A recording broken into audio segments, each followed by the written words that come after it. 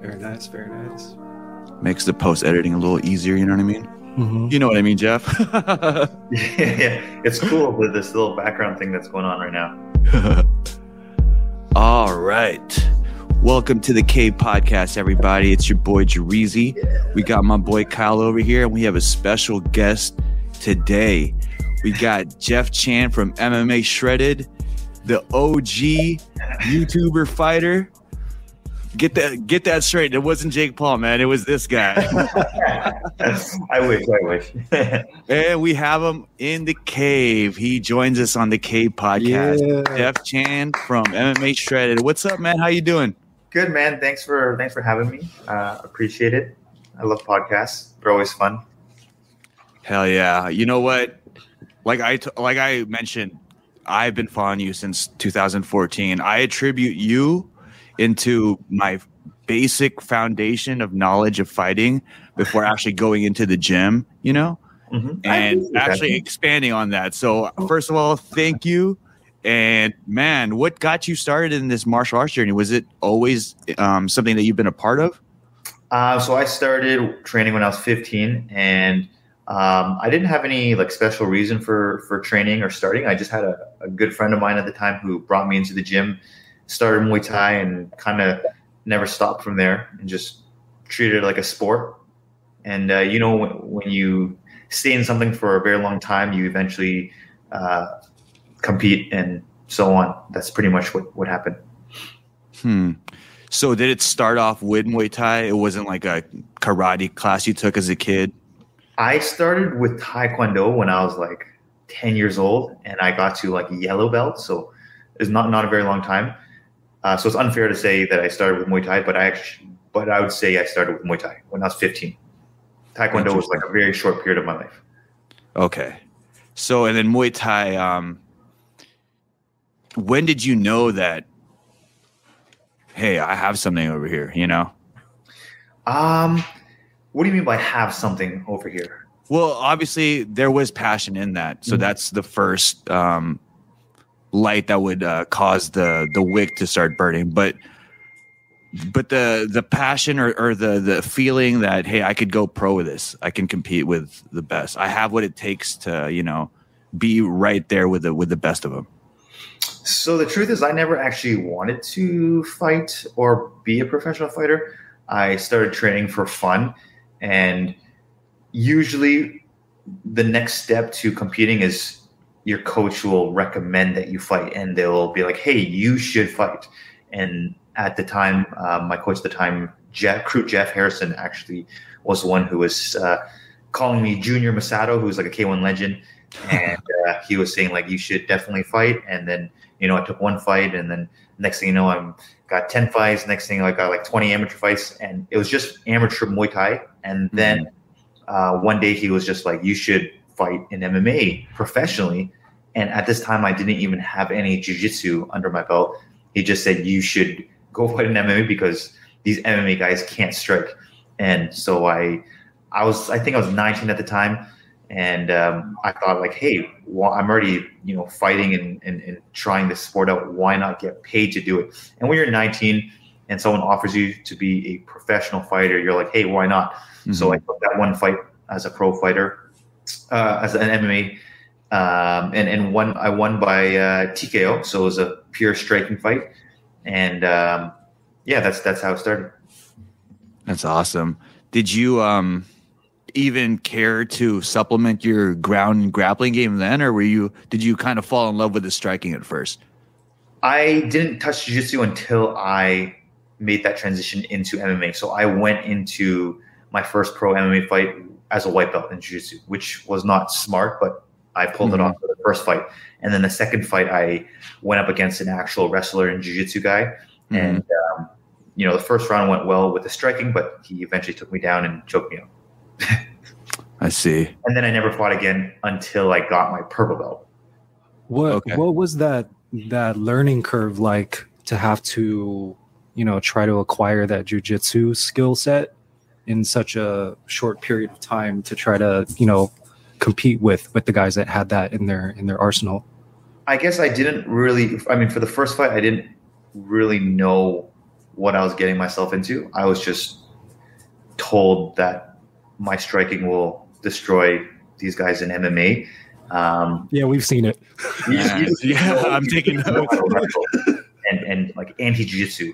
And again, for the first fight, it did go well. And then the second fight, obviously, he was a lot more skilled in the grappling department. So I learned that I would need to up my jiu-jitsu game if I were to continue competing in MMA.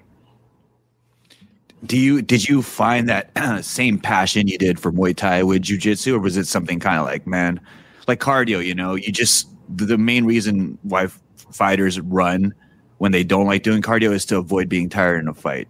Mm-hmm. Is that kind of your why of going to jiu-jitsu, or did you find some kind of passion in it too, like you did with Muay Thai?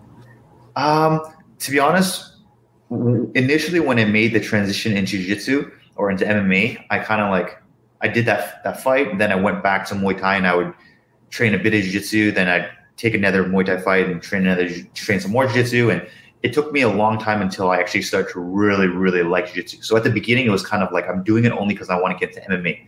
Mm-hmm. Now I really love jiu-jitsu almost as much as I do in striking. But yes, at the beginning, I didn't have that strong passion for jiu-jitsu. I always thought like, oh, I'm just doing it because I need it for MMA. Right. I see. And when it comes to martial arts or any sport or anything in general, the better you get at it, the more you like it. It's one of those things where you start kind of getting it as you're on the path, right? Exactly. Cool. Man, when I first took my first jiu-jitsu class, I was mainly training boxing, and I would run all the time. That was one of my factors of running. I didn't want to be tired, so I felt like my cardio was in tip-top shape for boxing. Mm-hmm. Up until I went to jiu-jitsu, man, like the cardio that you need for jiu-jitsu is a whole different animal. I would just say it's a different kind of cardio, because if you're a jiu-jitsu guy and then you start doing Muay Thai, you're gonna feel the exact same thing. True. Yeah. And if you're in shape for Muay Thai and Jiu-Jitsu, and then you go swimming and you start swimming, you're gonna think swimming is so hard. So that's true. And for me, just judging off what I've seen online, you seem to have not just the athletic and the physical coordination to perform these moves, and I mean, like your head movement to counters are seamless, but you also have the mind and the awareness to know what's going on during the fight. And I don't know, it seems like you almost are aware, because I heard about this with a lot of video editors. They kind of know and see the video in the editing phase as they're filming it. Do you kind of have that cerebral outlook when fighting as well, or are you just kind of in the moment, you don't even think about that? I would say I have a lot to say on this topic, with the first one being I've learned a lot through watching my own sparring. And a lot of things I do is kind of natural. So I would say that, like, when I started training martial arts, I was one of those kids that were naturally good at it. So I picked up things fast. And there's a lot of techniques that I wasn't actually taught it. It just came out as I did hard sparring. Because when you're hard sparring, you don't think as much and you kind of just rely on reaction. Mm-hmm. And then I would learn from my own videos, when I started filming, if that makes sense. Yeah. And then obviously, if you watch a lot of fights, watch a lot of YouTube, watch a lot of, your favorite athletes. I'm a visual learner, so I can learn a lot from just watching a fight. So if I watch a UFC fight, for example, I watch Dominic Cruz and I see what he does, I have the ability, because I'm a visual learner, to just watch it, practice it, where some people need to be told exactly what to do. Mm-hmm. So I think if you're a visual learner when it comes to martial arts, it's definitely better than the other ways of learning. I see. I agree with that. And so were you primarily filming for your record keeping and to review your movements and maybe weaknesses that you don't really see, and then it kind of shifted into, man, I'll just upload it for people, or how did that come about? So actually, I didn't start my YouTube channel until 2015, 2016, I believe, and I started training in 2007. So it's been I gained quite a bit of experience even before starting my YouTube channel. And how that started was I attended Sean Fagan's Muay Thai camp in Thailand. And I was inspired by what he did, which at that time he was already making a living off training, teaching, just doing Muay Thai. That's all he did, like as a YouTuber. Mm-hmm. And YouTube was the last thing I thought I'd ever do. But he was telling me like, oh, like you could do what I did, or you could do what I do if you just made content. And I guess he kind of like inspired me and gave me the idea, but I didn't really believe that I could make a living off martial arts. So I started the channel thinking maybe one day, I could do what you're doing. But for the most part, I'm going to be starting this channel as a way to vlog my martial arts journey. So if I learn something new, I can film it, put it up, not really care whether people watch it or not. Mm-hmm. Because back in the day, you would see these guys bring notebooks to jiu-jitsu, and you'd write notes. Right. A little notebook, and then like 3 weeks later, you'd read it to review it. You'd be like, what on earth? It makes sense. So once I started filming the things that I've learned, it was a game changer. Like I don't need to read my writing and trying to figure out what I was thinking at the time and why I wrote this word instead of this word. And filming is a lot easier, obviously. It's funny you mentioned that because I think two of my first content creators that I noticed were Sean Fagan and Sylvie Douglas E2. Right. Mm-hmm. Yeah, and man, she's amazing. She started from like nothing. She had like some random trainer here in the US, and then I remember those videos. In the basement. She devoted her whole life. She went to Thailand, uprooted everything, and then like now she has like 100+ fights, and it's crazy, man. It is pretty crazy.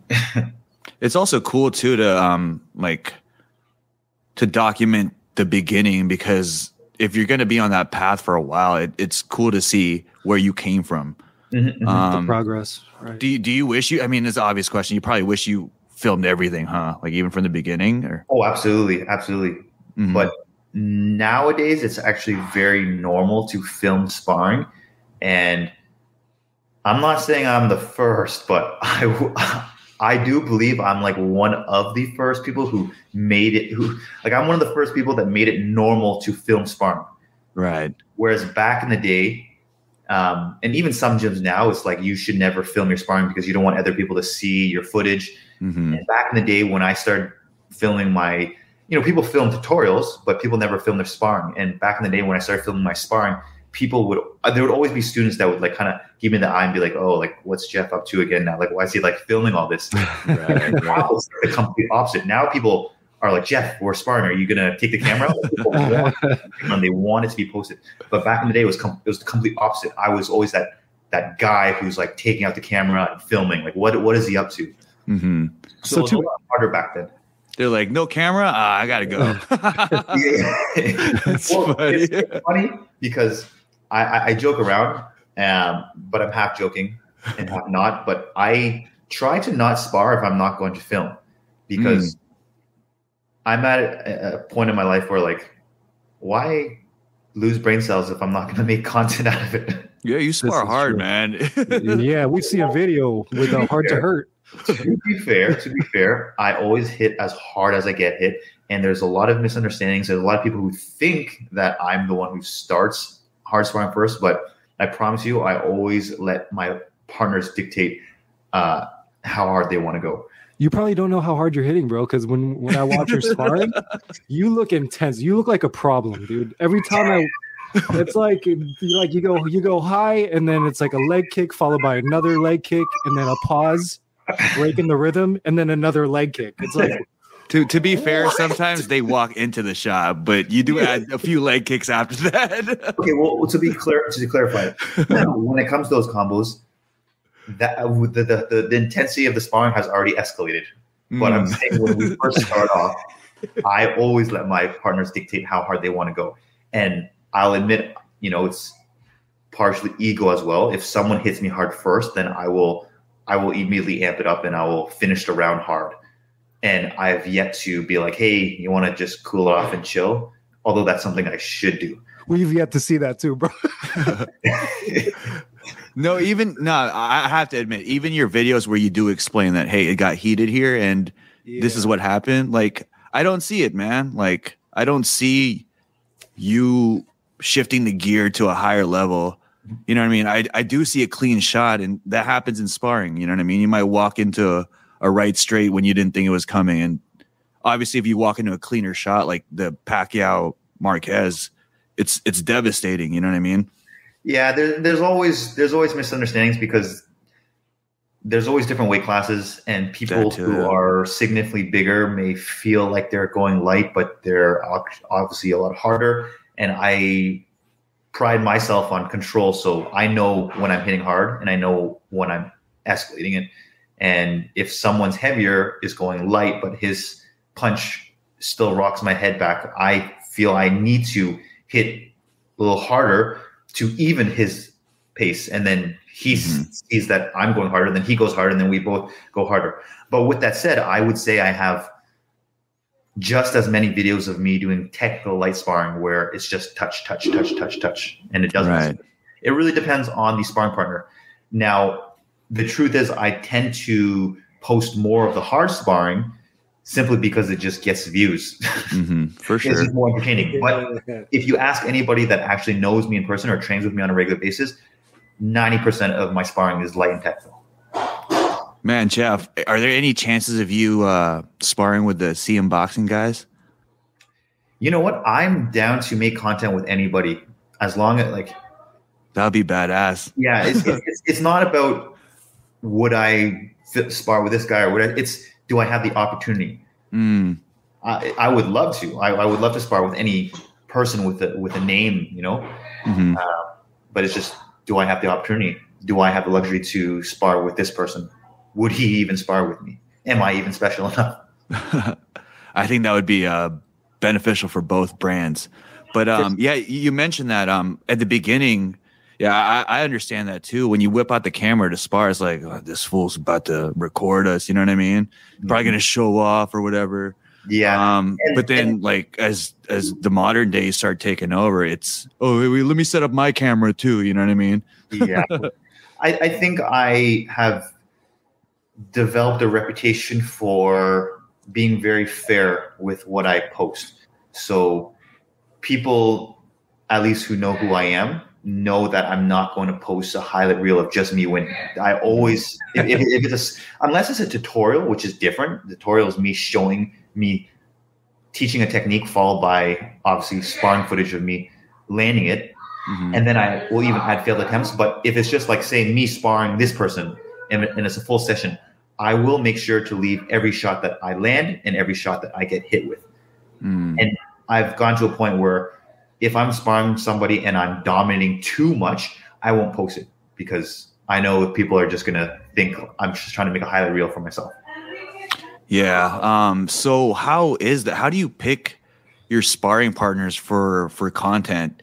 You kind of feel them out and be like, okay, this guy won't do anything, unpredictable because not all in that way. So I just film. I mean, right now I'm actually in New York and my fiance is in Toronto. So we're actually doing long distance for a year. So I've been filming less unless I feel like bothering someone to film for me, or there's like a special somebody that's here and I'm like, hey, can we get this film? So I just film whenever I get the chance. But prior to that, and when I get back living with my fiance, she usually helps me film whenever I spar. So I don't pick and choose who I spar with. I just show up to sparring class and I film everything. And usually what I do is after I film my sparring, I'll go over and watch it all, just to analyze and learn for myself, number one, but also if I can see a theme, then I'll title. So for example, I go into a sparring session at a new gym and say I spar a guy who's 300 pounds and he's 6'2". I'll be like, sparring giant. You know, that's just like a name I came up with. Or if I happen to have sparred a guy who's a karate world champion, then I'll make a video called Sparring World Champion. So I watch the video first, then I try to put a theme or a title to that video. I see. And if there's nothing, then I just break down those, or I break down techniques that I've pulled off in the sparring session, and I add it to a future tutorial. How long is that editing process, bro? Because there have been specific videos on like one technique that you're trying to land in sparring, and it's like 20 different clips. So you must be like skimming through like 2 hours of video looking for that one elbow to land 20 times. Yeah, and is it all you? Do you have a team that like you work with to do this? It's just me and my fiance, and my fiance, she doesn't touch the editing. She does the business side of things, so the back end of things. Editing is all me, but it's actually not as hard as you think, and you'll realize that once I explain it to you now.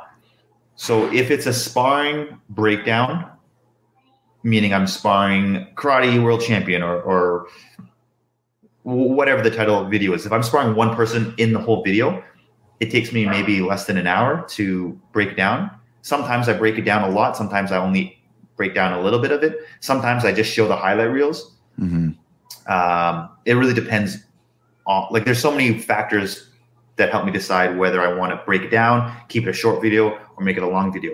In terms of the tutorial, a tutorial can take a long time because I want to collect enough footage to make it a quality tutorial. So if I'm trying to teach the jab cross and I've only landed it twice and I only have footage of it twice, then I tend to just leave the project open and work on other projects. And then if, 2 or 3 weeks from now I land the jab cross again, then boom, I take that, I add it to the tutorial. But I only landed 3 times, so I'm just going to not complete the project yet and just keep doing other projects. And, I landed it again. Okay, now I have like six times I landed it. Now I'll add it to the tutorial. I'm like, okay, I think it's good enough.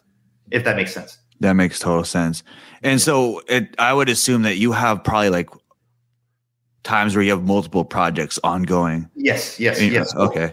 So obviously I've upgraded my technology throughout the years, but at the beginning I didn't have the greatest computer or MacBook, and I wouldn't be able to edit so many projects on the MacBook because it would freeze. Right. So then that would cause me to export and finish the video before it's completed. Whereas now I have a bigger desktop and I can save more footage and slowly add to it while working on other projects.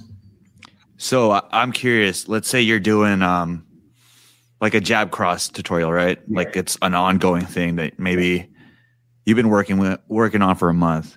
Do you actively try to slip those jab straights in sparring to be like, I got it? 100%. I will go into a sparring session. Well, actually, I teach my students this. I tell my students, you should be going into, whether it's jiu-jitsu or striking, you should be going into sparring with a goal. You shouldn't be going in just to freestyle it. You should be going in with a purpose. And I'll literally go into a sparring session. For example, Sean O'Malley does like a spinning back fist into a roundhouse kick. Right. And it's like a crazy like tornado combination. And I literally did that like 20 times in my sparring session because I literally went to the sparring session doing that. And I'll have students or partners, they'll be like, hey, Jeff, like what fight are you trying to imitate today? What kind of combos am I going to expect? Like they're just joking around. But yeah.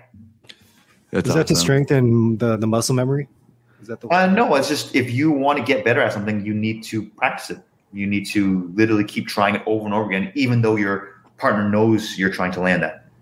Yeah. To me, that's dope because it's like you move from the practicing drilling phase into the applying into real time phase. Yeah, that's the best way to really learn something. Drilling is one thing. You need to be able to drill it without resistance first. Like you need to bench press the bar before you put on weights. But then, yes, you need to apply it in sparring. And another tip that people misunderstand is when you first learn a technique, you should try it on someone that's less experienced than you. Because if you try that technique on someone that's better than you, you're going to be like, fuck this technique, it doesn't work. Jabs suck. It's true. There's a lot of people, on YouTube who leave comments who will be like, oh, you only spar people who suck.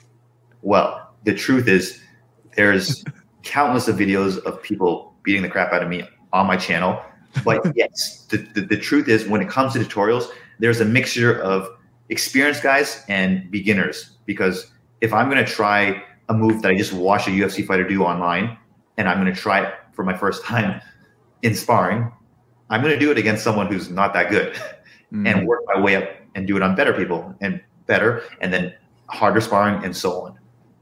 You know what I love too about your videos is the failed attempts too. I feel like those you could learn a lot about that, because it's not just, hey, this didn't work, but it also shows the counter for that move, so you avoid that as well. Yeah, and it also tells viewers, like, hey, I'm not perfect, and you're going to miss and fail a lot of times too before you land it. Mm-hmm. That's awesome.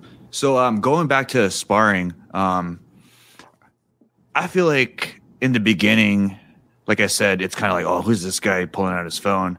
And I feel like now they know you. It's like, oh, pull out your phone, let's go record. But then I feel like now you've become this figure in the internet, the sparring, like MMAShredded. Mm-hmm. And do you think, or do you feel? Well, I feel like personally, looking in from outside, it seems like there's a target on your back when you go sparring, right? Sometimes. You say that and so I mean, based on seeing your videos, you answer the call all the time. How do you deal with that? Is there ever time you were like, hey man, like we're just sparring, or do you just rise to their level?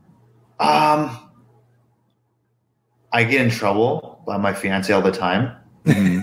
But and as I get older and as I become more mature and get rid of my ego, the next time someone goes hard on me for sparring, I actually tell them, like, hey, this is just light sparring. But then I think, like, it's gonna be good footage. That's awesome. So it's hard. It's hard. At the end of the day, if you really watch my videos religiously, you'll see that I post a lot of technical sparring, and whenever I do, I will do like a voiceover saying, like, hey guys, this is how you should spar. This is how you'll get better, by doing light technical sparring. Hard sparring is good for pushing the cardio. It's good for getting used to the intensity if you're in fight camp. But if you're off camp and you're just trying to get better, you need to do light technical sparring. And that's what I promote all the time. But when I do post a hard sparring video, it always gets the most views.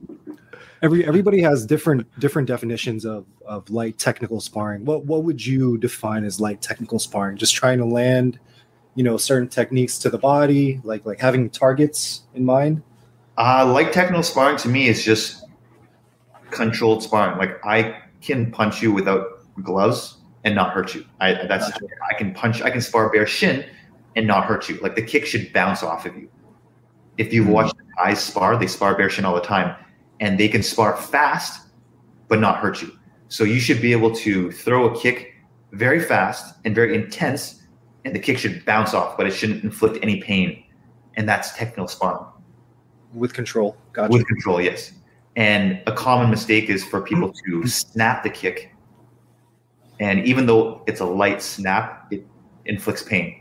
And then if you're kicking with control and he's snapping and flicking the kick, that's also another way that it escalates. Yeah, it's true.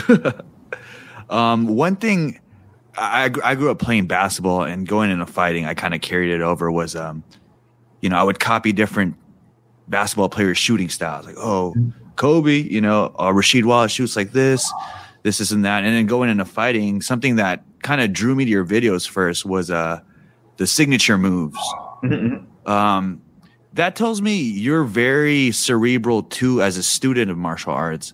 Was this kind of something that you noticed individually, or was this something that, like, you caught on? You're like, hey, I'm gonna do a video on these signature moves. Was this like a Rolodex you had in your mind that you just put out as content? So it started off with TJ Dillashaw. I think that was my first fighter I did, and I just saw him do a combination. I'm like, damn, that was a slick ass combination. And then I started like replaying the video, and then I started drilling it myself, and then I tried it in sparring, and I got on footage, and I'm like, hey, why don't I just like make it how to fight like TJ Dillashaw? And then that's how the series started. And so then I started doing several different UFC fighters, and I do them a lot less now because at the end of the day, most fighters, they do the same thing. They throw a jab cross, they throw a hook, they throw a low kick, they throw your usual combinations. So because I've made videos of specific UFC fighters already, it's very hard to continue doing on every fighter because it's like I'll do a video on Cain Velasquez, but he throws a jab cross or he throws a cross hook or he throws a low kick. There's nothing special. But if there's a guy that comes around like Sean O'Malley where he's a little bit more fancy, or Dominic Cruz with the head movement, or TJ Dillashaw with his high kicks, I need a fighter with like a very specific, unique style that I can just make him different.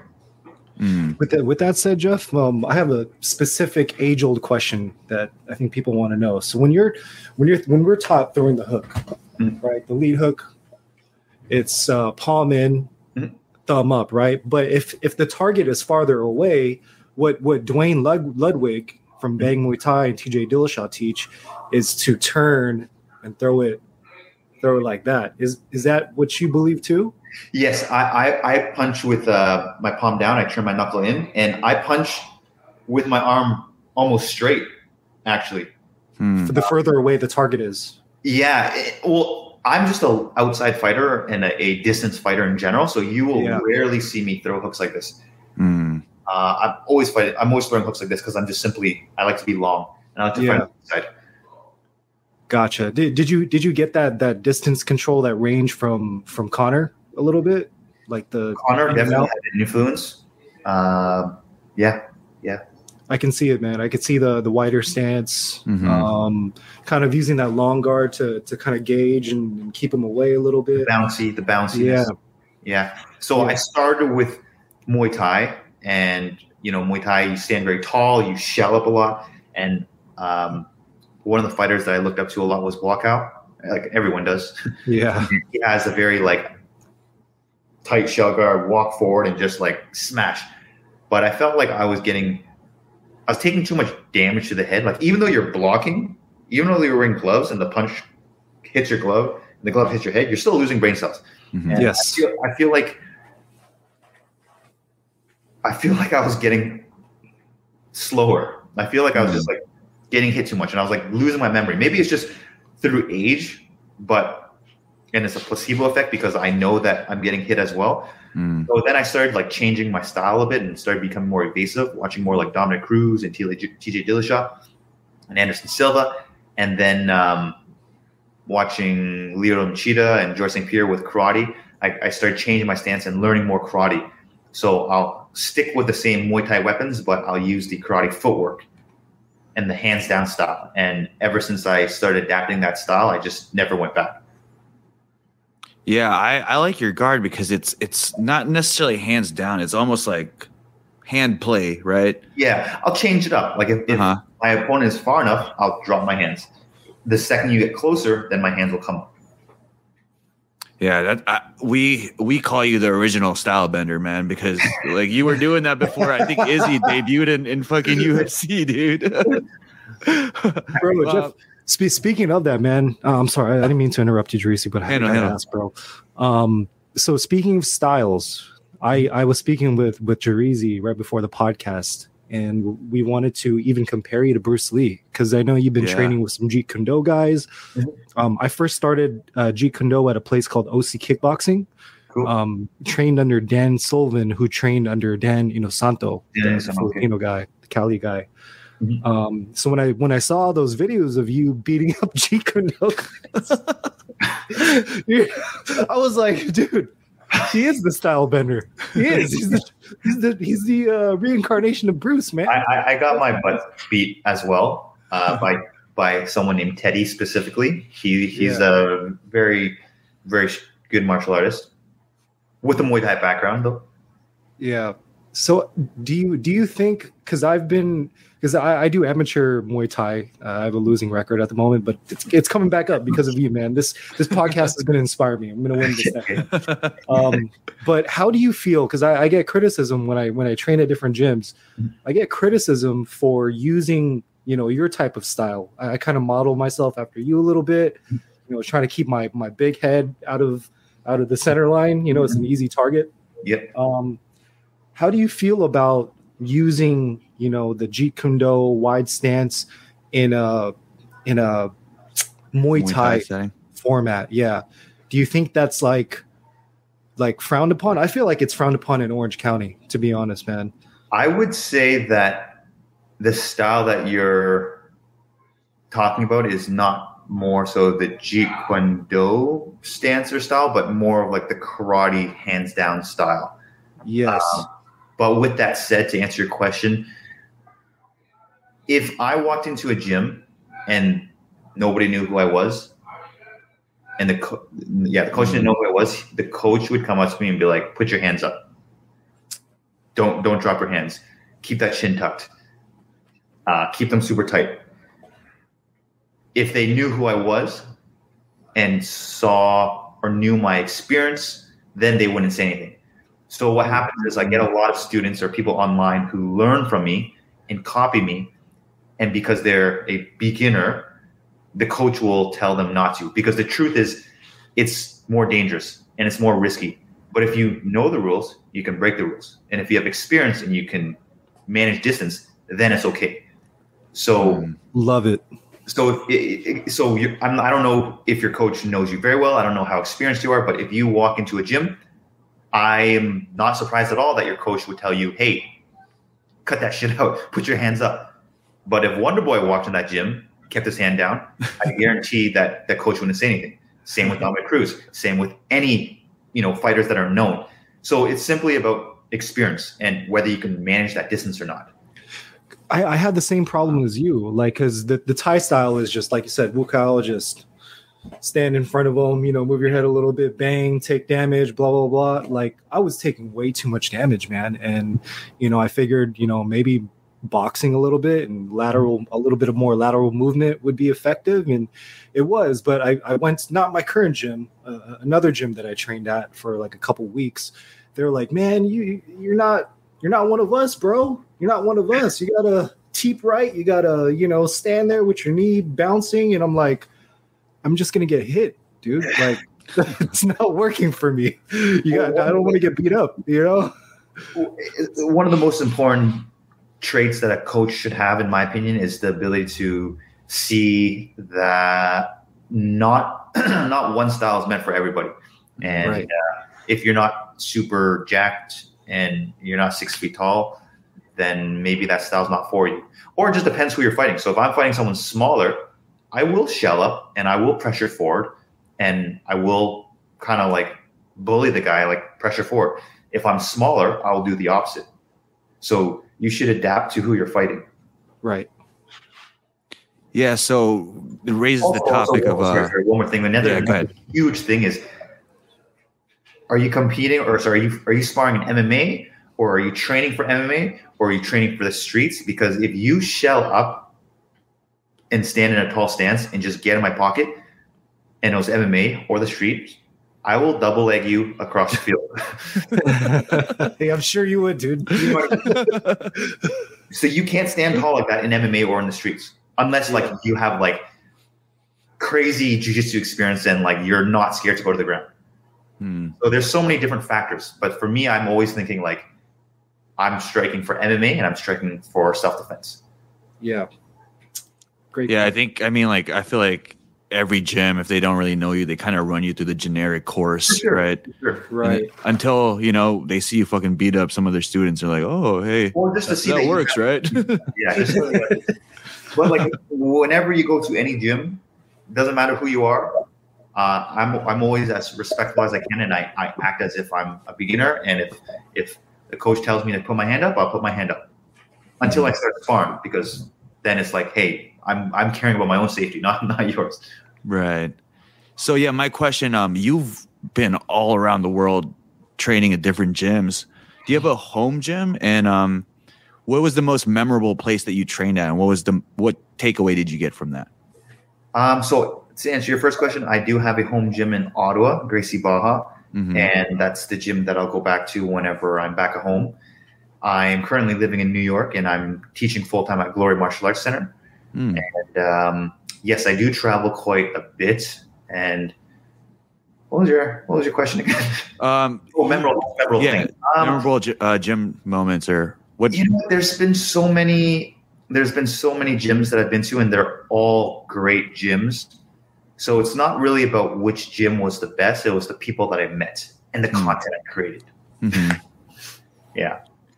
How was the TriStar gym with Faraz Zahabi? Amazing. Yeah. Faraz is a really good coach, very humble, very knowledgeable. I love the way he teaches, and a lot of fighters. And I would have stayed at TriStar. The reason why that made me not think it was not a right fit for me was simply because they don't allow filming. There's simply too many pro fighters there, which is totally understandable. But for me, my goal is not to be world champion. My goal is not to not continue fighting. My goal is to keep growing the channel and run my business and be a coach. And I'm a content creator at the end of the day. So if I can't film, then the gym's not for me. But I love that gym. It's amazing, and I recommend it to everybody. That's so dope. So I see that you're doing these trips to Thailand to do striking seminars. Yep.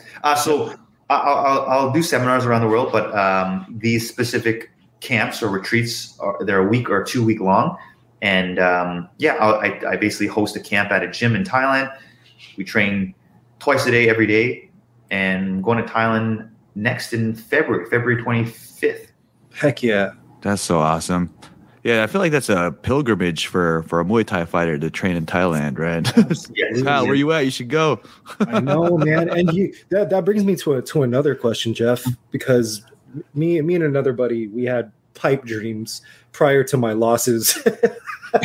We had pipe dreams of opening up a gym. And, logically, in order to open up a gym, you want to have credibility, right? Mm-hmm. A lot of the coaches that I trained under, they had fights under their belts, some of which were title belts,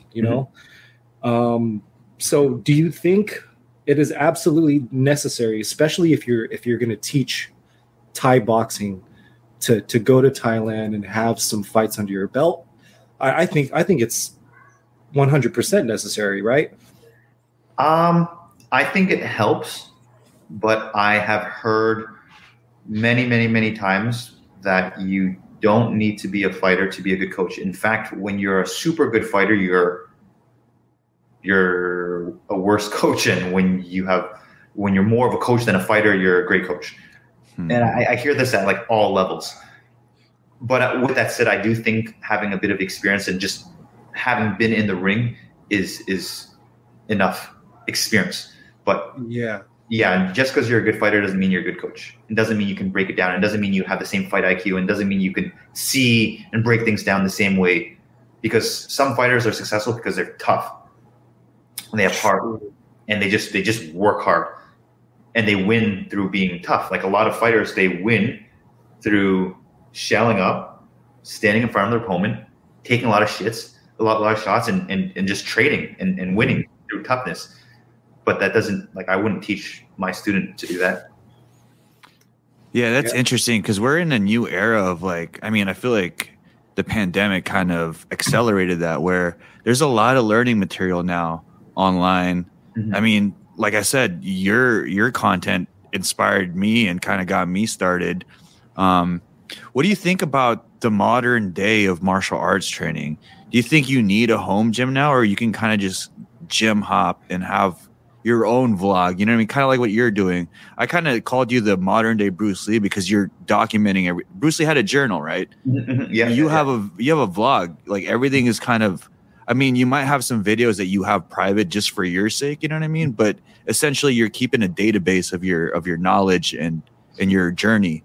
Do you think now there's enough tools and resources online to become an adept martial artist independently? Good question. I think that I've sparred a bunch of 15 and 16-year-olds that are significantly better than when I was 15 or 16-year-old, which just shows that now they have access to online tutorials, and they can learn so much faster. Because right now, if you come to a class, there can be minimum 30 to 50 people in a class, and there's just simply too many students to pay attention to everybody. So you either got to pay for privates, or you got to kind of watch the tutorials and practice on your own. Mm-hmm. So it depends, right? But to answer your question, you can get, I believe you can get really good through cross training. In fact, you need to cross train to really grow, but you want a home gym, and you want training partners that you trust and that you're close with, because you want to develop a relationship with those training partners. Because, for example, hard sparring. Mm-hmm. Hard sparring with someone that you just met is good to a degree, because you don't know what he's going to do. Right. But it's also very dangerous. Whereas one of my coaches and teammates, Fred Stonehouse, when we spar, we can spar like really hard. But with that said, we spar really hard, but kind of pull the punches. It's like we spar really hard, but I know he won't injure me or hurt me. Mm. Like he will chop my leg to the point where I'm going to limp, and then he'll throw like a super hard, fast high kick. But then as soon as he makes contact, he lets go, and I don't feel it. Like that's how much I trust him. Mm. So you need that kind of training partner. But then sometimes you need to challenge yourself and go to a gym and spar with someone you've never moved with, because he's super awkward and just different. Right. And I guess like just thinking about it, if you spar with the same people all the time too, you miss out on that kind of edge, that primal fight, the game speed of the technique, right? Yes. I wouldn't even say game speed, because I can have that game speed with partners that I trust. Mm. I just know what they're doing. Whereas you go to different gyms, there's different styles. Because if you train with me, you're going to learn to fight like me. You're going to be very evasive. You're going to move and run a lot, and you're going to irritate a lot of people. You go to another gym, and their style is completely different. They're Dutch style. They shell. They pressure. Maybe another gym, they're full of grapplers. So like they punch and go right into a grappling. You go to another gym, they're also evasive, hands down. So every gym has their own style depending on the coaches that they provide. Interesting. Do you have a favorite style of yours? Like as far as a fighter style or anything like that? I mean, I would say like Conor McGregor. I love his style. Dominic Cruz. I would say I got the low kicks from Jose Aldo. I got the takedowns from GSP. I got the hands down from Wonder Boy. Got the high kicks from TJ Dillashaw. Yeah. There's just so many fighters that I've taken and added to my game. I see all of that. Everything you just said, I see it, dude. Right? That's wild, dude. When he said the Conor McGregor to the Dominic Cruz, I saw the fight pattern of him sizing you up, and then, dude, if I had to make a signature moves of Jeff Chan, it'd be the darting two to the trailing low kick, bro. The darting two. We know your lingo, man. We know it. Yes. And the darting is from watching like Wonder Boy Thompson. Mm-hmm. Yeah. Just mix that in with Jose Aldo's low kicks. Then Dominic Cruz's head movement after, Yeah, your head movement is impeccable, man. I would definitely see the Dominic Cruz influence in that. As far as your special move, I call it your special move, the darting two to the low kick. Is that something you kind of just saw as an opening? Because when I started sparring, I saw a low kick to the two was like a very fast and effective combo that I had that I just started building on. Was that kind of something that brought you to that combo? It was just kind of like a natural instinct, and then you're like, hey, this is open all the time. I'm going to start refining it.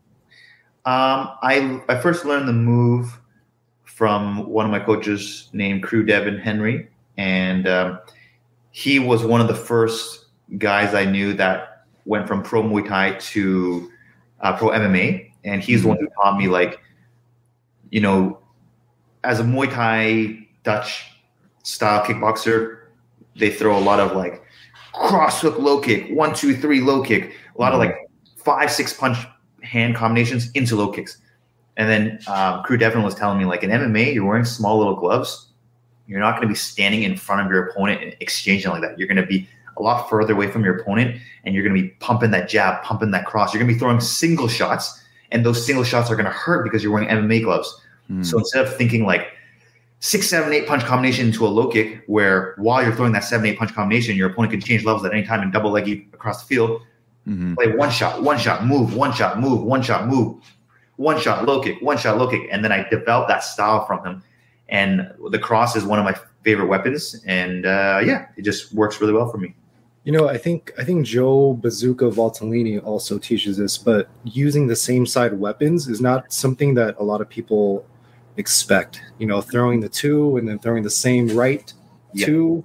It's not something that I'm prepared for either. Like, I'm always expecting a two and then a switch kick, right? Yes. Or a jab and then a right kick. But when you throw that darting two, no one's going to expect that leg kick to come from their left side, right? So I think that's, along with your broken rhythm and along with that mentality of tricking them with the same side weapons, even tripling it up too, throwing the darting two, right kick, another darting two. These guys are just getting hit from the left. Definitely.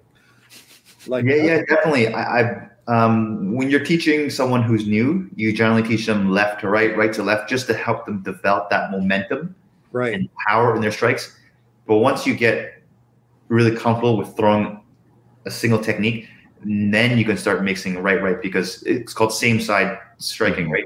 You throw the right punch, the person parries your right hand, he drops his hand, boom, kick, or body, or head, Yeah, it reminds me of different variations of I call it the Whitaker special, right? The 1-2 kick. Yes. Oh, yeah.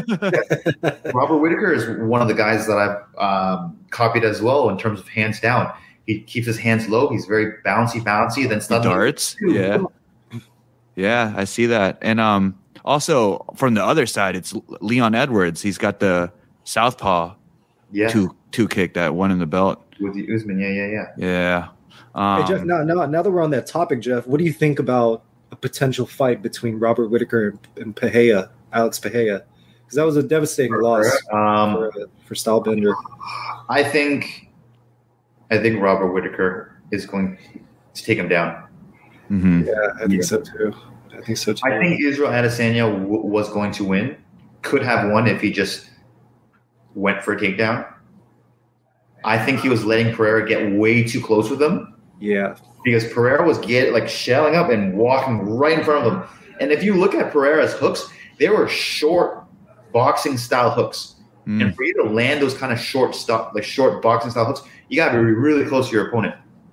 And if Israel Adesanya just threatened more takedowns, he would have backed up a little more. But because he kept letting him get closer and closer and closer, he eventually ate that short little left hook.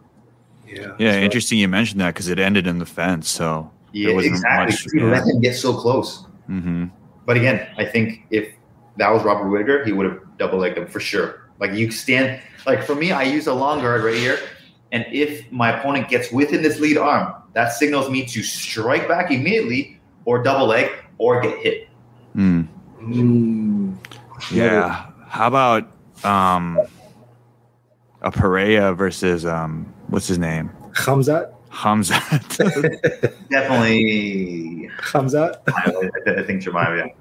Damn, that guy's a monster, man. Yeah. Speaking of a guy who talks shit all the time, being a content creator, there's a bunch of the YouTube comments and stuff. Was that something that you kind of had to get used to, and then you're just kind of you don't pay attention to that anymore, or is it one of those things where sometimes you have time? You know what I mean? I read every comment. So if you're watching this and you're a hater, I do read your comments. But I am desensitized by the comments now.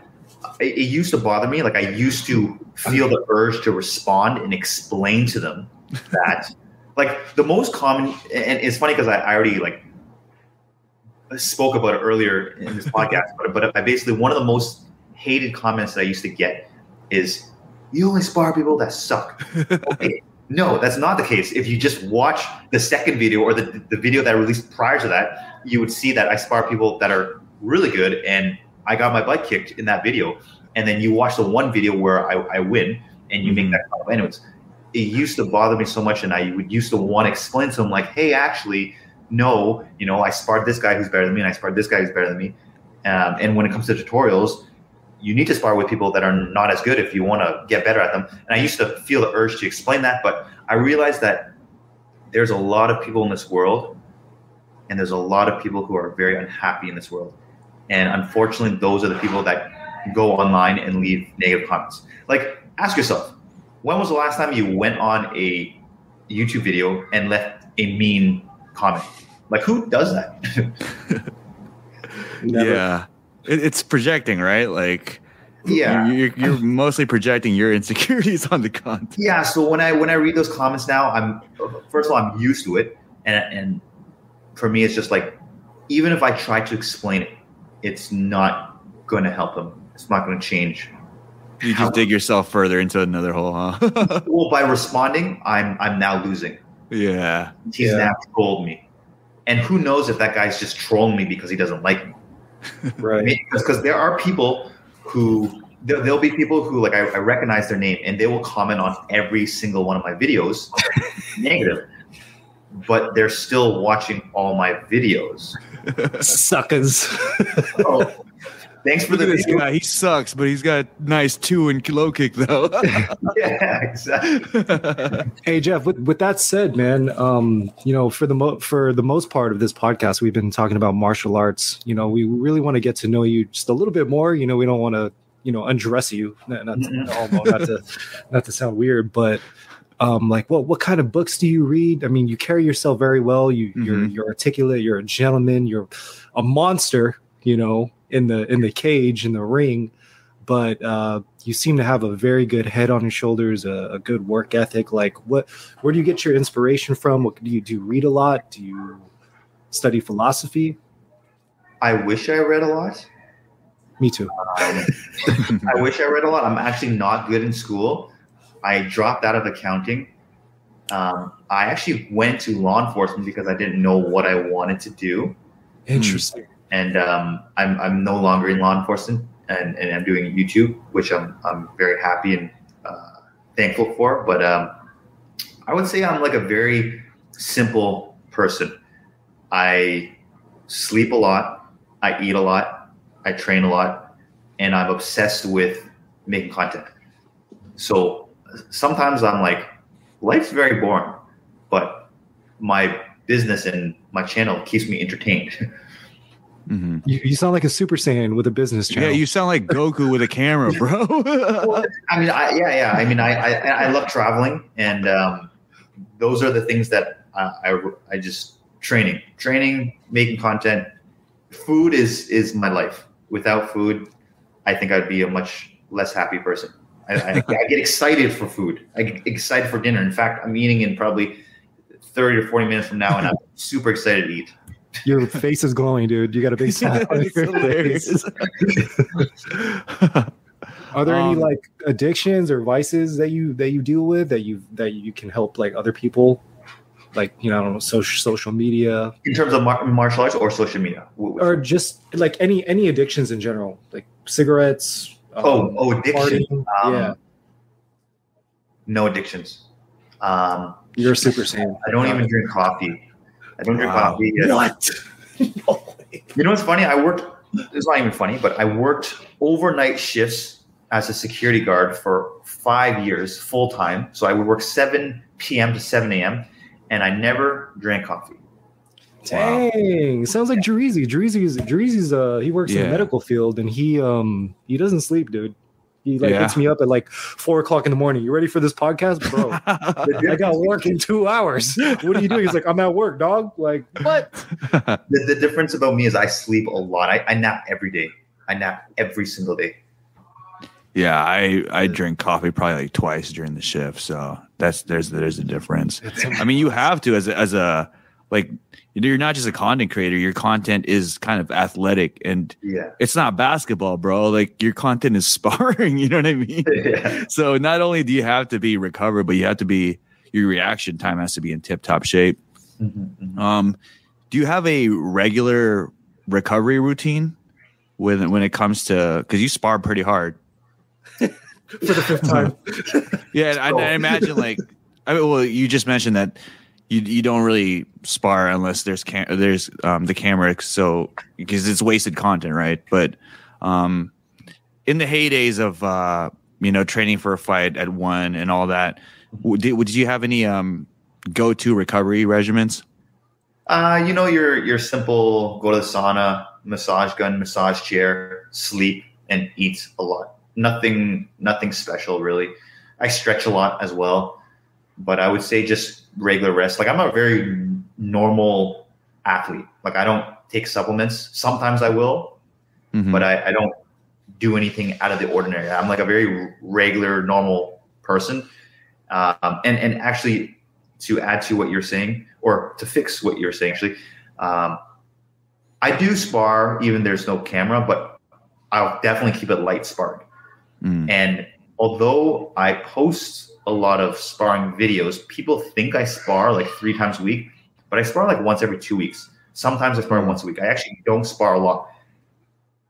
But just because you see me posting it, that could be filmed like 3-4 months ago or 2 months ago. Like I film whenever I get the chance, and I have content on stock. So I don't have to release a single, or I don't have to film for the next 6 months, and I have content already uploaded and ready.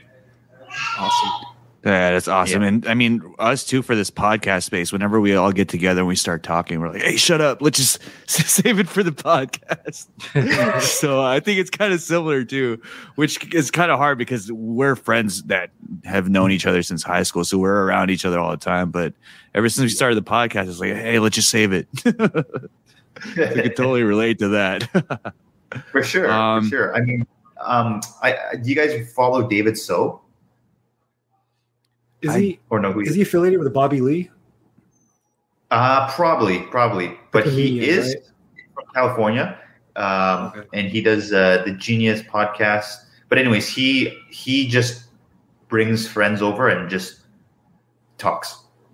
just has a conversation. In fact, when he invited me for his podcast, he kind of just asked me, and then I said sure. And then like the next thing, we went into his room, didn't prep me at all, and it was just like 3, 4, 3, 2, 1, boom, and then just started the podcast, and we literally just had a conversation. Hey, I got a question, Jeff. I can envision you being on Joe Rogan's podcast someday. I'm going to manifest that right now. That would be cool, but we'll see. If you do, hypothetically speaking, if he offered you a joint, would you smoke it? I would definitely. You would? Yo, what? Yes, but content. That's awesome. What if it had DMT though? I don't know. I'm just joking. I'm just kidding. Speaking of manifesting, man, one of our talking points here was I wanted to manifest you into this influencer circle of fighting. I mean, I like I said before, I think you're the OG of this, and I don't know if it's because they know that and, they're not really calling out the Shane Fazens, you and the actual content creators that do specifically fighting. How do you feel about that I don't know if you see yourself as an OG in this game, but I do. But how do you feel about that? Do you guys feel kind of like left out, or do you feel like that's not even your league because you guys do the real shit? You know what I mean? Are you referring to like the Jake Paul? Yeah. Jake Paul, influencer fighters. I think Jake Paul's way above me in numbers, so I can't really compare myself to him. I think Shane Fazen is in the millions, and I think he is a legit OG. Like he started like 10 years before I did. He's got a lot. Like he's an OG. Yeah. And I'm sure they've reached out to him. Oh wow! I just don't think he wants to fight. And I have not been reached out to yet. That's all. Campaign #MMAShredded, baby. That'd be awesome. I mean, let's call it, because right now I watched the most recent pay-per-view that they had, and I mean they had all these YouTubers and TikTokers that I haven't even heard of. You know what I mean? So I feel like I talked about this on the podcast. I feel like now more than ever the landscape has changed to where you don't need to go through a promoter or that traditional circuit. Like there's this avenue now where you could kind of just use your followers and your influence to be able to, sometimes you get better paychecks too, just fighting on that card opposed to, the amateur link. Logan Paul. Yeah, for sure you get better paychecks. And there's, it's like CM Punk fought and like Brock Lesnar. I mean, Brock Lesnar is a whole different story, but like there's tons of guys who got opportunities to fight in the UFC and they didn't have any experience. Yeah. you mentioned, Jeff, that if your goal, your ultimate goal, your pursuit is not to become a world champion, it's to, make your business bigger, to expand your business. Let's say, hypothetically speaking, knock on wood, if this didn't work out, which it's already working out, would you have pursued that fighter life? Because, as an amateur fighter, I'm not getting paid at all. I'm paying to fight and to lose. I'm paying to lose. You're 100% right. The reason why I haven't fought in the last 2 years and don't plan on taking any fights is because I'm not getting paid what I feel I'm worth with one championship. And I actually take a pay cut. Like, I lose money by taking a fight. Because I wouldn't be coaching full time. I wouldn't be making content.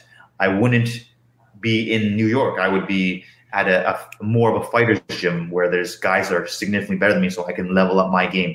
Whereas right now I'm focusing on coaching the channel and just working. And I'm happy being a martial artist. I love my lifestyle right now. When I take a fight, I'm stressed. I'm dieting. I'm sore and my body's broken, but I still got to train hard, and I'm stressing every day about the fight. Like, it's stressful. Fighting is super stressful. And I'm losing money because the amount they pay me is not, like, I'm telling you, I'm losing money. Wow. It's a tough road, man, being a fighter. Yeah. Jarizi has a couple fights under his belt too. And the whole process, man, like you said, it's stressful. You're losing money, and you might lose, and God, man, it's in front of, like, a bunch of people that you invited, family members, friends, and it's like, why did I even do this? Like, God, and then you come back. Yeah. The truth is, I mean, there's a lot of people out there that unfortunately are not in a better situation, and that's all they really have. And so unfortunately people don't have the option. And if they stick through with it, sometimes you can turn out to be like a Conor McGregor or George St. Pierre. Like George St. Pierre apparently was a garbage man. That's crazy.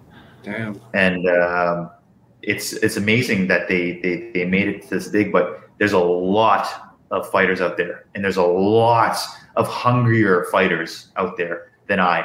There are fighters who are more experienced, fighters who started younger than me, fighters with more experience, fighters with more resources. And the main thing, fighters that are a lot more hungry than I am. Do you envision yourself being like an actual coach for a fighter that you would take under your wing to kind of bring up? Or is it more of like a general, my content is the way I coach. If you want privates, you can come along to this trip, or we could do one-on-ones. So, like, what's the ultimate goal for MMA Shredded? I would eventually like to open up a gym and settle down.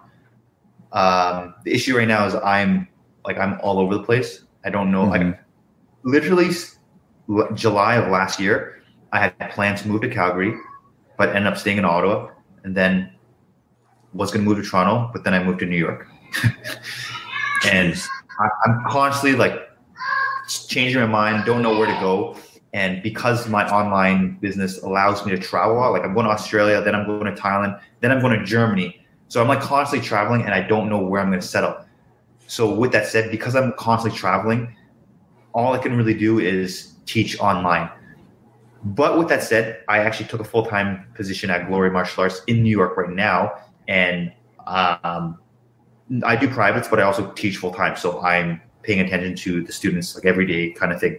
But I don't know how long I'm going to be here as well. Come to OC, the long goal. What was that? Orange County. It's a nice place. I've been there twice. Yeah, bro. Just start a gym here. Give us some discounts. Or have you pick up trash? Have you done maybe a nationwide tour of where you Sanchai used to do that, right? Where he goes around with the Yakao crew. Yeah, I mean Yakao and Sanchai is like way bigger than me in numbers, but for me, I travel when I get the opportunity. Like when I don't reach out to gyms and be like, "Hey, want to have me as a seminar? Have me for a seminar?" Yeah. Like I just make the assumption that nobody knows who I am. But if someone reaches out to me and invites me for a seminar, I usually will say yes. Very humble, man. I mean, I put you on a pedestal, so to hear yourself talk about yourself like that, it's more power to you, bro. Yeah. Thank you. But if I'm being completely honest, I'm not really anybody special. I'm just somebody who is pretty good at martial arts, and I vlog my martial arts, and you can see that I've improved a lot since I started. Like when I first made my first few videos, like when I look back and watch my videos, not only was I really cringy on camera, but my skill wasn't that good. So I got a lot better through just my years of training, just as anyone would be if they were consistent with their training. And the only reason why I've made a career out of it is because I was consistent with my content and I never gave up on it.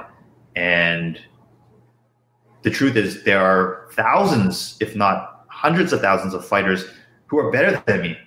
I would say though, I do have a skill for teaching and breaking down. But there are tons of fighters that are better than me with more experience than me. And if they vlogged their content and was as generous with sharing their knowledge, they would also have the same platform. The issue is that they don't. So for an example, nowadays more and more, UFC fighters and like big name fighters are starting their own channels and they want to build a platform because they're seeing that all these other people are doing that. And they're trying and they start and then after like 2 months they give up. But like I wasn't seeing results until like 2 years. 2 years. So you had probably a couple hundred followers for a couple years and you just pushed through it. Yeah. Well, the thing is, like I said, I was inspired by the Muay Thai guy, Sean Fagan. And in my head, I'm like, that's what I would like to do. But like, I didn't actually believe in it. So for me, I just treated the channel as my way of journalizing my martial arts journey. And I didn't have expectations for it. And then eventually my sparring footage picked up traction. And I was like, oh, okay, like people like to watch me spar and I'm going to keep doing that. And yeah. And then obviously as I went on, like I found different ways to make different content and different ideas. That's beautiful. Wow. Yeah. I will say, I do watch a lot of like tutorials. I fall into rabbit holes even before I go train, I'll put on a playlist of, if I'm doing jiu-jitsu, I'll just put on a bunch of positions and different escapes from there. But yeah, I have a lot of your videos under my striking playlist, and the way you articulate the lessons is very easy to digest. So I do appreciate that. And we had this conversation on the podcast previously about how, some people who are, like you said, sometimes good fighters don't translate into good coaches because, yeah, you might have the skill and the dexterity to pull out the moves, but you can't articulate it. Not just, some people are good at it in a sermon, but putting it in a video form to where you can get it auditorially and visually, like it's I feel like it teaches people a little more. And now that we're in this state of like the age of the internet, there's more of a reach too. So almost like a shortcut, because I feel like in another timeline, you with an actual brick and mortar gym, like you could say that you've reached more people without a brick and mortar gym than you would have if you had one, right? For sure. Interesting. That's the special thing about the internet. Yeah, it's really cool. And to add to what you're saying, you're saying a fighter may not be able to teach as well as maybe a full-time coach. So I feel that about myself as well. I feel like I have a bit of that natural fighter ability, and then I have the other half of my coaching. And I was telling you earlier on the podcast, there's a lot of techniques that I did naturally in hard sparring. And then when I wouldn't know how to teach it. I wouldn't know what I did until I watched myself spar and literally like slow motion, pause, watch, like, okay, I did this and I stepped my foot like this. And I'm like, okay. And then I'm like, I have to watch it before I teach it to someone else. Whereas if you ask me to teach it on the spot, I wouldn't be able to. Got it. You think about this in your bed before you sleep, huh?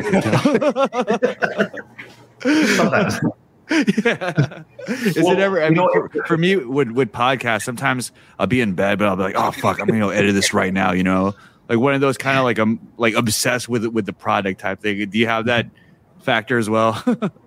that's the beauty of having your own business, is that you rather do the work late at night instead of sleep, because it's your own baby. Like this business, this channel is my baby, and I love doing it, and that's what I think everyone should aim to do with their careers or whatever they're doing for work. Profound advice. Beautiful, beautiful. Do you mind? Like I said, we don't want to undress you, bro. But do you mind if I go through a speed round of questions, just quick questions about you? Yeah. All right. Do you know who Jordan Peterson is? I do. How do you feel about him? Oh yeah, Tron. I have a very terrible attention span, and I always watch some of his videos, and it just ends up being in the background. From my understanding, super smart guy. Yeah, absolutely. But okay, I don't know how much of the information I've absorbed, because, like I said, I'm not a very smart person. I'm just like, I have to. You seem very cerebral, man. Very, very. I know what I'm talking about when it comes to martial arts, but anything outside, I can be a little slow. What was your worst subject in school? Math, science, English. And you know what's funny? I'll tell you a funny story right now. I know you said these are quick questions, but you guys know what ESL is? Yeah. Were you not born here? Huh? Were you not born in Canada? I was born in Canada. Oh, okay. Hey, we'll get that part 2 to the low kick, bro. Watch out. So I took ESL for English, and yes, I was born in Canada. So that just shows that I was never like this smart Asian kid. And then another funny story is, my mom told me only recently, actually, but when I was in kindergarten or whatever, like elementary school, my teacher went up to my mom and tried to transfer me to a mentally challenged program, because he thought, or she thought I was, yeah. Yikes. Wow. That's crazy. Okay, are you a fan of Drake? My mom believed in me. Moms are the best. Yes. How do you feel about Drake? Do you have any feelings about Drake? He's a good rapper. That's the most. Who's on your playlist? Actually, people think Jerizy looks like Drake with his mask off. By the way, that's why I wear the mask. Yeah, bro. Too much attention, bro. We got to keep the girls away. How about walkout song? Yeah, walkout song. Walkout song. I would say EDM or like old school Eminem. I feel like nowadays music is not as good as they were back in the day. I think people are running out of ideas. They're all samples now. What's a good classic like 90s R&B or hip hop song that just makes you feel good, nostalgic? I would say Linkin Park, In the End, or Eminem. Nice. Oh my goodness. Eminem, what's it called? Lose Yourself. Nice. Oh, man. Nice. Good choice. Yeah, just old songs. Favorite movie? Favorite movie? Let's do it. Blood Diamond. Oh, Blood Diamond. I haven't finished. Blood Diamond or Troy or Gladiator. Troy's badass. Yeah, I've watched the movie like 10 times. Why is it? Like what is love, like I love historical movies and like ancient, like that era, and I like obviously fighting. Yeah, I'm a big Floyd Mayweather fan, and I heard Troy was one of the movies he used to always watch before his fights. Pretty badass. I didn't know that. How about this? If you had a $1 million fight and you could pick any opponent in the cage, who'd you pick? Probably the easiest opponent. Damn it. Okay, easiest. I'm not the smartest Asian Jew, bro. So we can relate. Okay, easiest opponent on the UFC roster in your weight class. Wait, you fight at 155? 135? 55? You kidding me? Yo, 55s are huge. Yo, 135 is the killer division, so that's actually a good question. That's hard. That's really hard. There are no bad fighters. Patty Pimblett. No, I'm just kidding. He's a 45er though. 35er. I don't know. They're all scary people. I think it would be very cool to fight Dominic Cruz. because the trouble with him is like trying to hit him, so he moves a lot, and he's not known for like being the most powerful striker. So like I think I could like have fun in there trying to hit him, miss, and when I get hit, it's maybe not as hard as other fighters. Yeah, he's very top heavy. A lot of good movement, but a little top heavy. I could see that. Yeah. I feel bad for him because I feel like the division it's almost like he's not at that Frankie Edgar stage yet, but it's almost at that phase where, hey, maybe it's time, you know what I mean? But who am I? I mean, that's the same for every fighter, you know, like every fighter is going to hit that age, and yeah. Mm-hmm. Is there anything that you have watched? I know the time is taken right now, but is there anything that you've watched or any movies that you've watched within the last couple of days that could inspire people like us that, you know, are trying to pursue, you know, masculine excellence and doing well in our careers and whatnot? Anything? I watch a lot of movies.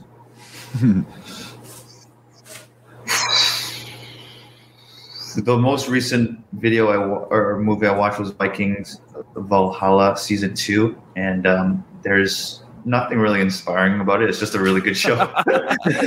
Okay, good answer. I'll take it. I'll watch that show. Good suggestion. It's really good. It's really good. I really liked it. Just season 2 or not? Was season 1 kind of bad? I watched season 1, but I can't remember what happened. But season 2 just came out on Netflix. So, gotcha. I got a good question since we're all Conor fans. Is it over for him? Apparently he's coming back. I don't know. Nobody knows. I think he'll like make a tweet here and there just to stay relevant, which works. And then people think he's coming back. And I don't know. Just if people's talking about him, he's making money. All right. How about this? The best MMA fighter of all time, regardless of the weight classes or promotion. Mm-hmm.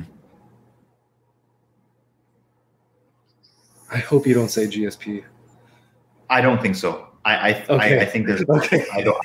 I personally don't think so. At least he's great, of course, but I personally don't think. Pound for pound, dude. Honestly, I think Demetrius Johnson is one of them. And John Jones. Yeah, I argue Demetrius, and John Jones. Who's yours, Kyle?